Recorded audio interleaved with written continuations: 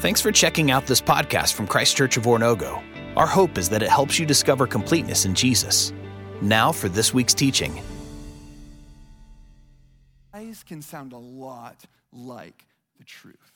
And Jesus knows that, which is why he says, watch out for false prophets and watch out for wolves that have disguised as sheep. That's what Jesus says. And so, what is Jesus talking about here? He is talking about the kind of person that would maybe act like they want what's best for you, act like they're your best friends and they've got your best interests at heart, when in reality, all they're thinking about is themselves. When in reality, all they care about is them, right? This is the kind of person that has a lot to say in terms of nice words, but not in their actions. Nice words with mean or even hateful actions. So I don't know how much you know about nature. I don't know how much Planet Earth you've watched, but sheep and wolves are not generally friends, right?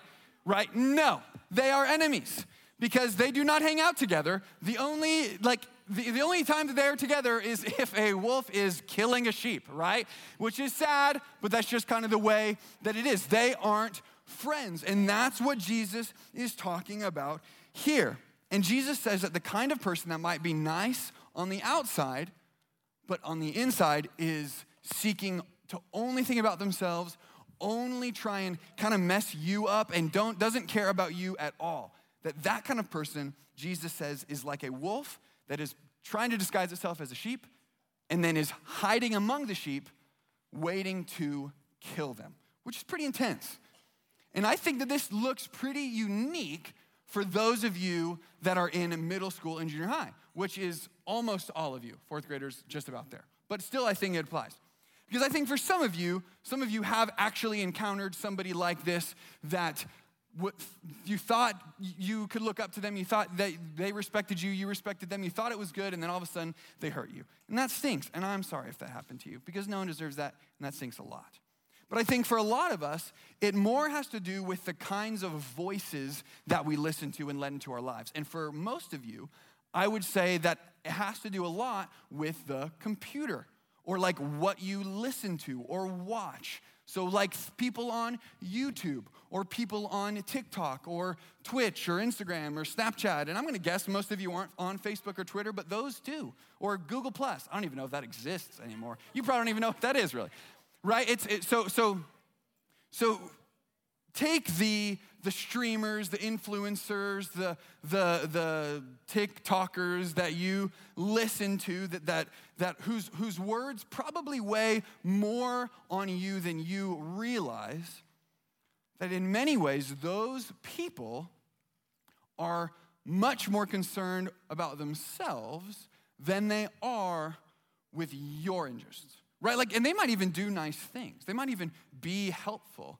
And yet, when push comes to shove, when life gets hard, they are not going to care about you. They're only going to be thinking about themselves. Right? They're controlled by their own desires. They're only going to help you if it makes them look good or makes them become more popular.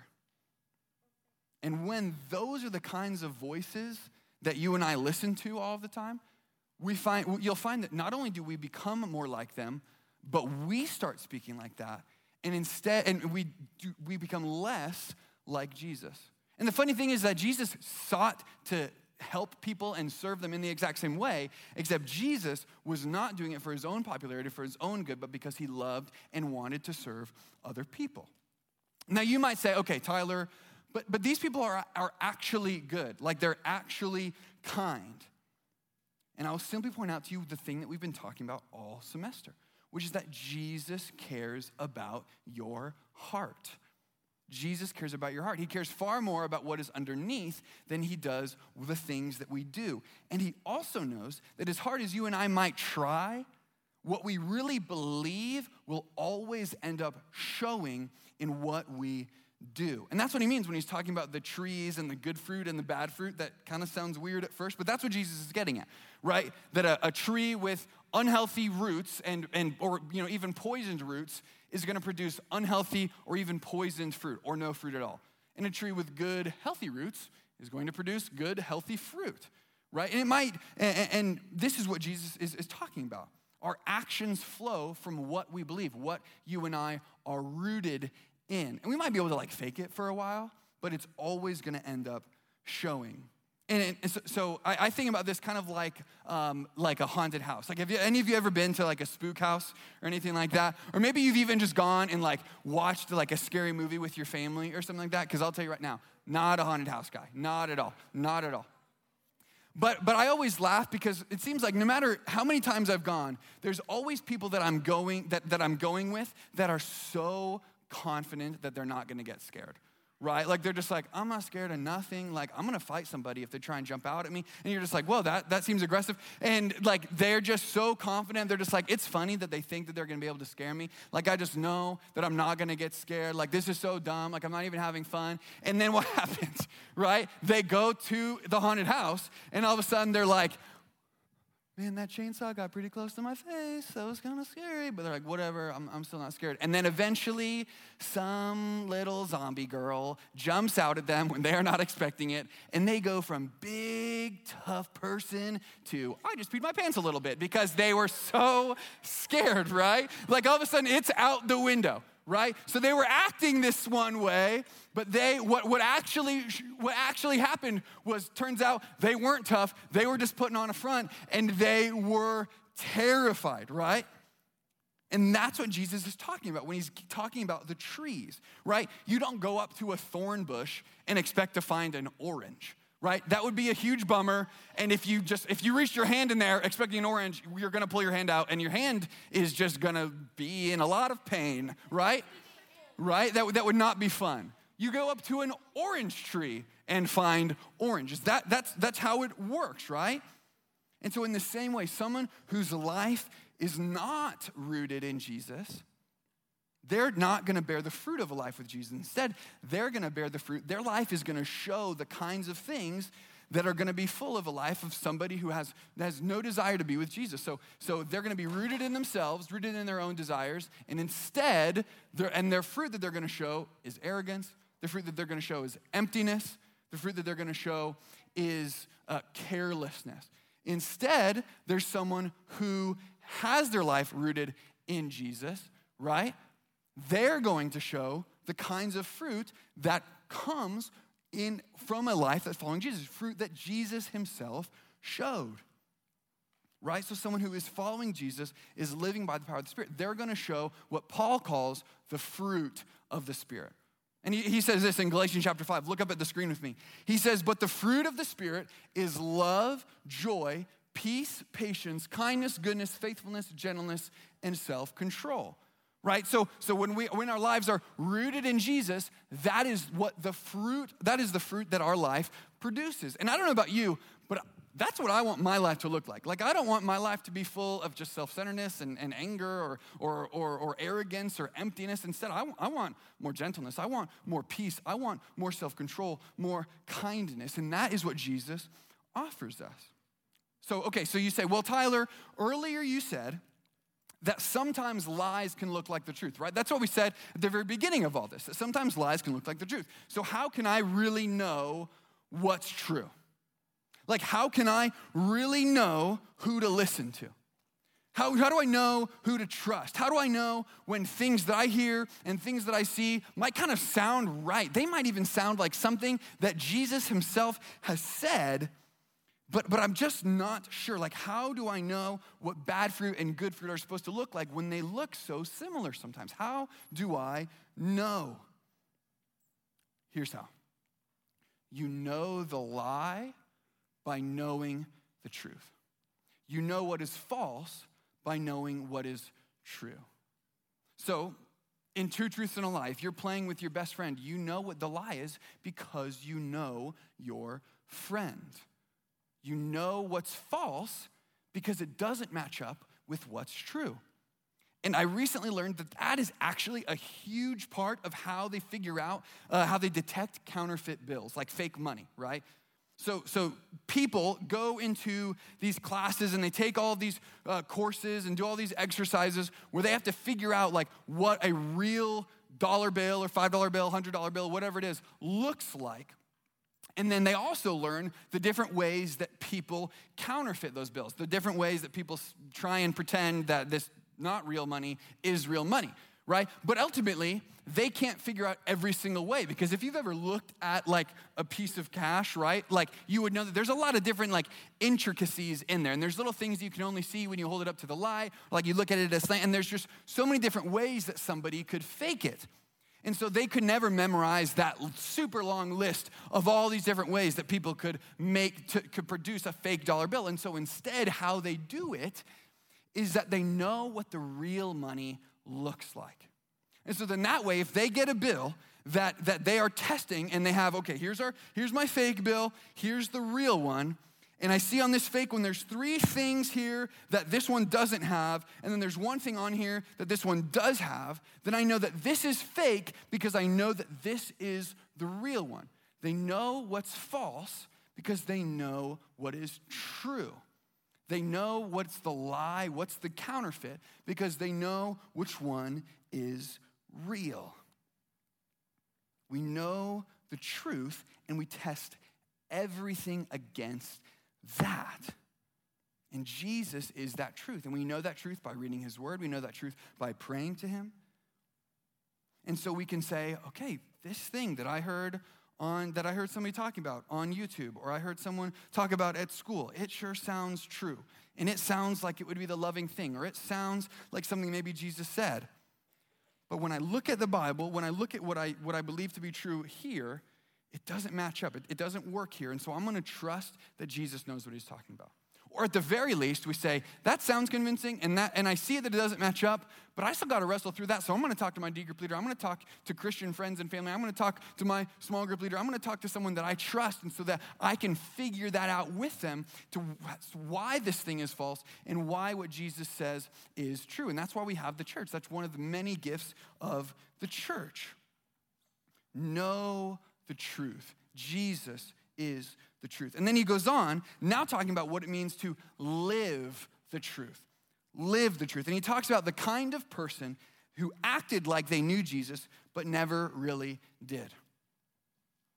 This is the person who does all kinds of things that are awesome in the name of Jesus, but really has only ever lived for themselves and done what they thought would make themselves look awesome. And Jesus says, actually, you never really knew me, and I never really knew you. This is a bummer of a passage. This is sad, right? Like this is like a person who goes on some big mountain adventure or something and is bringing a group of people with them. And then all of a sudden, they realize that they're lost, but they refuse to believe it. They're just like, no, I'm not lost. I know where I'm going. It's okay. We'll keep going this way. And they continue to deny it. They continue to pretend like that they know where they are. And then all of a sudden, they're more lost than when they first realized it. And now they've hurt themselves and they've hurt others because they had refused to recognize that they didn't actually know where they were, that they weren't actually found. They were lost, acting like they knew where they were, acting like they were found. Right? And we live in a part of the country, the Midwest, the Bible Belt, where it is just a lot of times assumed that most people would call themselves Christians simply because of where they live or where they were born. Right? But then if you look at their life, if you talk to them, you get to know them, their life shows nothing of Jesus. Their life shows nothing of the kind of transformation that Jesus offers or obedience to Jesus, right? And so you are not a Christian because your parents are. You are not a Christian because someone at one point said that you were, or because you went to church once on Christmas. You're not a Christian because you were born in the Midwest, right?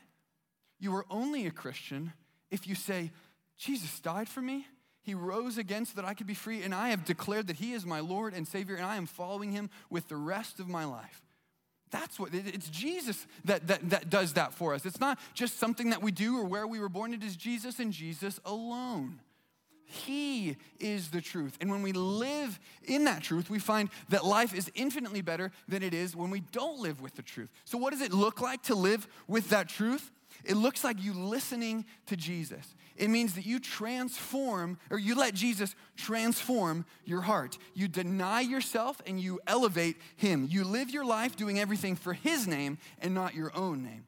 You live the truth by the things that you do and the things that you say. So you tell people about Jesus.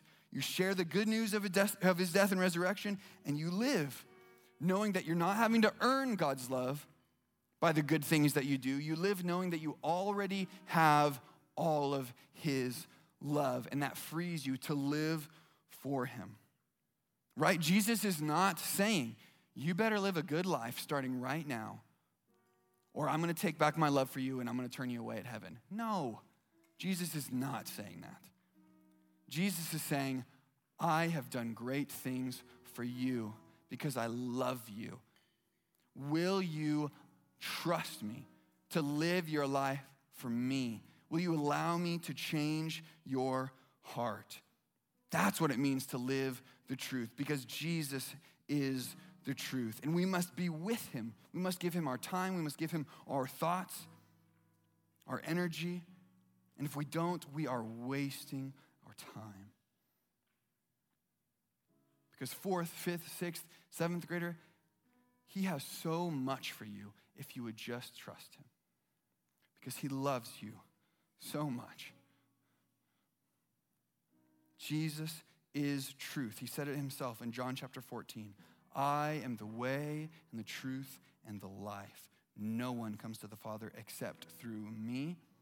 And in John chapter 8, Jesus said, if you hold to my teaching, you are really my disciples. Then you will know the truth, and the truth will set you free. Freedom. When we know the truth, when we live the truth, that's what we find. Freedom. And it's free because Jesus paid for it. How about that? Let's pray. Father, thank you for Jesus. Thank you for the gift of life and truth that he gives us. Father, help us to trust you. Help us to trust that you are truth, that you know the truth, and help us to reject the lies that we see all around us. Father, we love you and we trust you. In Jesus' name, amen. Thanks again for checking out this podcast from Christ Church of Oronogo. We hope that this teaching is helping you discover completeness in Jesus and encourages you to help others do the same. If you're interested in learning more about Christ Church, visit us online at cco.church.